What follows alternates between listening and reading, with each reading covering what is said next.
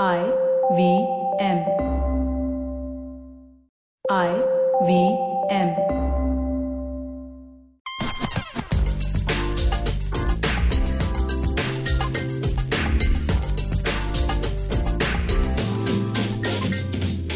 You're listening to Wordy Wordpecker, Extraordinary Stories of Ordinary Words with Rachel Lopez.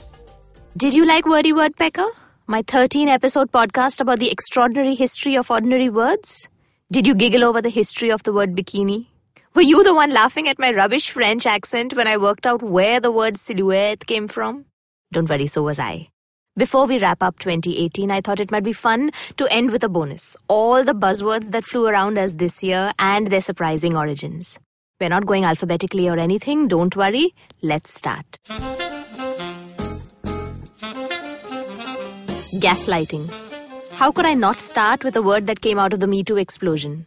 You've probably come across gaslighting on social media as men and women did everything they could to discredit the memories or the stories of women who were naming their sexual harassers.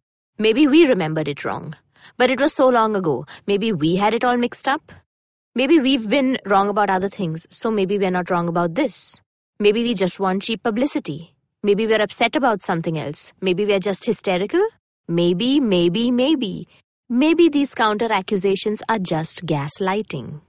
Gaslighting is when a person is manipulated to stop believing what they saw, what they heard, what they remembered, and what they think is true. What does this have to do with gaslights? The term comes from a 1938 play called Gaslight, which had 2 film versions which came out in the 1940s. Gaslight is a play or a film about a husband who's murdered a woman and then keeps toying with his wife's suspicions and keeps making her think like she's slowly going out of her mind. He gaslights her into believing that what she sees or what she believes is not there. He makes her think that she's stealing things without realizing it, hearing noises that aren't there. And of course, all the dimming and brightening of the lights in the attic, all the gas lights, that's just a figment of her imagination. Ugh. The idea is as old as time. Even the word is 80 years old. But the next time someone's attacking your version of reality, just call it gaslighting. Unless you've spotted the unicorns dancing at H&M, because that totally happens on Tuesdays. Wedding. Of course, we're discussing weddings. That's all we did this year, isn't it? How long Meghan Markle's train was. How much longer Priyanka's was? Did Ranveer wear a ghagra? Who did Deepika invite and who didn't she invite? Did Himesh Reshammiya sing at his reception? How did Sonam party? Who styled Virushka? How much did they pay Beyonce? And most importantly, why didn't Milind Soman wait for me, goddammit? The word wedding, comes from wed, which of course means to be married. But the word wed itself has a very interesting history. The old English term for getting married used to be bridalope or bridal run, which referred to the journey that a bride or the young woman would take to her new home. But they later started using weddin, W-E-D-D-E-N, which sounds a lot like the German word at the time called wetten, except that German word used to mean pledge for the Germans. And they took that word from the Latin term vad, which means bail or security. And the Danes used that word as well. They used vad and turned it into ved, but they actually meant ved as in placing a bet. Oops. Now, before you think people were betting on how long marriages last, I'm going to clear things up. All of those terms simply mean promise, as in, I promise to make good on the bet, I promise to pay the bail, I promise to do what I've said. And that's what happens at weddings, doesn't it? People say I do and vow to do the things they said they'll do. So it's not as awful as you think. Congratulations! Shred. Yes, this was the year that Girl with Balloon, a framed canvas by Banksy, who's everybody's favorite graffiti artist, went on auction. It got bid, it got counterbid, and it eventually sold for $1.4 million. And then, seconds later, as people watched horrified, a secret contraption built into the frame began to shred the canvas into smithereens. Is Banksy a scamster? Is he the last iconoclast we have in the art world? Is he just a publicity hound? Or did the ripping of his work make the greatest art statement of the 21st century? I don't know. I guess none of us will know. But I do know that the half-shredded work, frame and everything, was eventually renamed. It's now called Love in the Bin, and it is now worth far more than 1.4 million. It is, after all, the first work of art ever created at a live auction. But what does shred mean? It's such a guttural word, na? Shred. It might possibly come from shreed, an old English word which means scrap or leftover pieces of cloth. The Dutch used to call this leftover stuff shrood. The Germans called it schrott. And all these words are distantly related to the much older Proto-Indo-European word, which is screw, which means to cut. And that word screw eventually became screw or screwdriver. So shred ultimately means to take apart and put back together. Sort of like ripping a painting and turning it into a new one. Banksy would approve of this word shred, don't you think? Let me know. Bling. Bling is on this list because it's all over the place this season. Indians were never afraid of a little sparkle. But by gosh, have you looked at the party mannequins this year? There's sequins everywhere. Everything is covered in reflective shiny bits. It's almost like the memo for the year end is try to outshine the disco ball. There's a word for this. Bling. It's not an old word. There are no Old English roots, no Norse roots, no Latin version. The Danes didn't do it. The term was actually born in the 1990s. It first appeared in 1993 on a song called Dolly My Baby by the Jamaican Supercat. He was a DJ.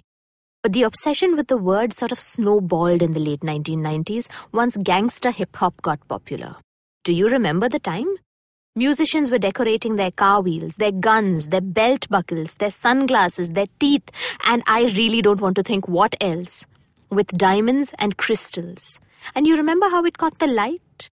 And you remember the accompanying effect, the sound effect that it made when you saw it on TV? It was bling! And that's really where the word came from. That glittery stuff got everywhere, got really popular, and so did the word. In 2005, the new X-Men hero, who had diamond shards in her marrow, don't ask, was given the name Bling. In 2006, the next year, it got into the Merriam-Webster dictionary. It's totally legit to say bling now, but the word probably comes from the German verb for something gleaming. They say blinken. But don't you think bling sounds better? Taxi. Why taxi? This was the year commuters realized just how much more convenient it is to book an app-based ride. They realized how it was possible to share long-distance rides with strangers. Local taxis went on strike, then Uber drivers went on strike, then local taxis went on strike again, then Uber drivers picketed again. Then Uber's creepy misogynist memos became public. Then their self-driving car killed a woman. All this brouhaha over a techie taxi. But what does taxi even mean? The word is a little more than 100 years old. It got popular when metered motor cars were introduced on London's roads in 1907. The cabs had a taximeter, which is a little device to automatically calculate distance and fare, and the term came from the German word taxameter, which literally means tax measurer or something that works out how much to charge. People used to use the word taxi for some pretty unusual things. In the 1930s, a taxi dancer was a woman whose services you could hire at a dance hall. Like she would dance with you until the meter ran out. And when a plane is taxiing the runway at the airport, it just means that it is cruising, the way cab drivers do when they're looking for fares, and the way Ubers never have to. So that's what taxi means. Throwing shade. Now this is a word that comes at the request of my producer Surbhi. Hi Surbhi. Throwing shade, if you don't know, happens when you're trash talking about someone but on the sly. Like you're not insulting someone directly but in a roundabout way so they don't know they're being insulted. It just means you're being shady. But where does it come from? Girl, it don't come from Rihanna, though she throws shade a lot. The term is actually popular among Black and Latino people. particularly drag queens, in New York City. And it got popular on shows like RuPaul's Drag Race, where quite frankly, everyone threw shade all the time. I mean, have you seen those people? But the term might be even older. It may come from centuries of black slavery. With slaves, there was so much that you couldn't do, couldn't say, couldn't even gesticulate, because it would mean sure death or a whipping. And so the black community started to develop their own codes of communication within each other and to refer to each other and to refer to their enslavers. Throwing shade was one of them. And because it was part of their vocabulary, they carry it with them to this day. Girl, we've only just found out. Now that's shade. This was Wordy Wordpecker. If you liked this show, you can listen to other fantastic podcasts on the IVM Podcast app and on our website, ivmpodcasts.com, or wherever you get your podcasts from. Don't forget to follow IVM Podcasts on Twitter and Instagram. And you can reach out to me on Twitter at Greater Bombay and hit me up with your favorite words.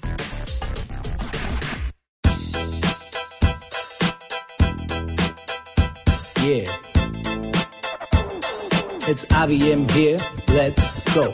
We the IVM kids on the block over here. Just to talk, taking a break from producing all day. Coming on this podcast cause we got stuff to say. IVM Daily is the name of the show. Monday to Friday, we ready to go. Talking about stuff in our head. We might even talk about our favorite bread. Signing out, it's IVM here, the podcast network that's in your ear. Catch IVM Daily, Monday to Friday on the IVM Podcast app or wherever you get your podcasts.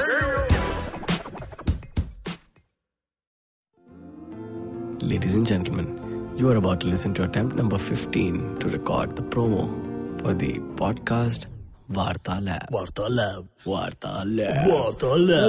Vartalab. All day, all night, Vartalab. Oh yeah. It's a really nice podcast, guys. It's with me and Naveen, and it has really nice stories. Yeah, people come tell their stories, ups and downs, fun times. We all cry at the end. It's like a Karan Johar movie, but in 1 hour or less. Yay. Yeah, every Monday. Yeah. It's got humor.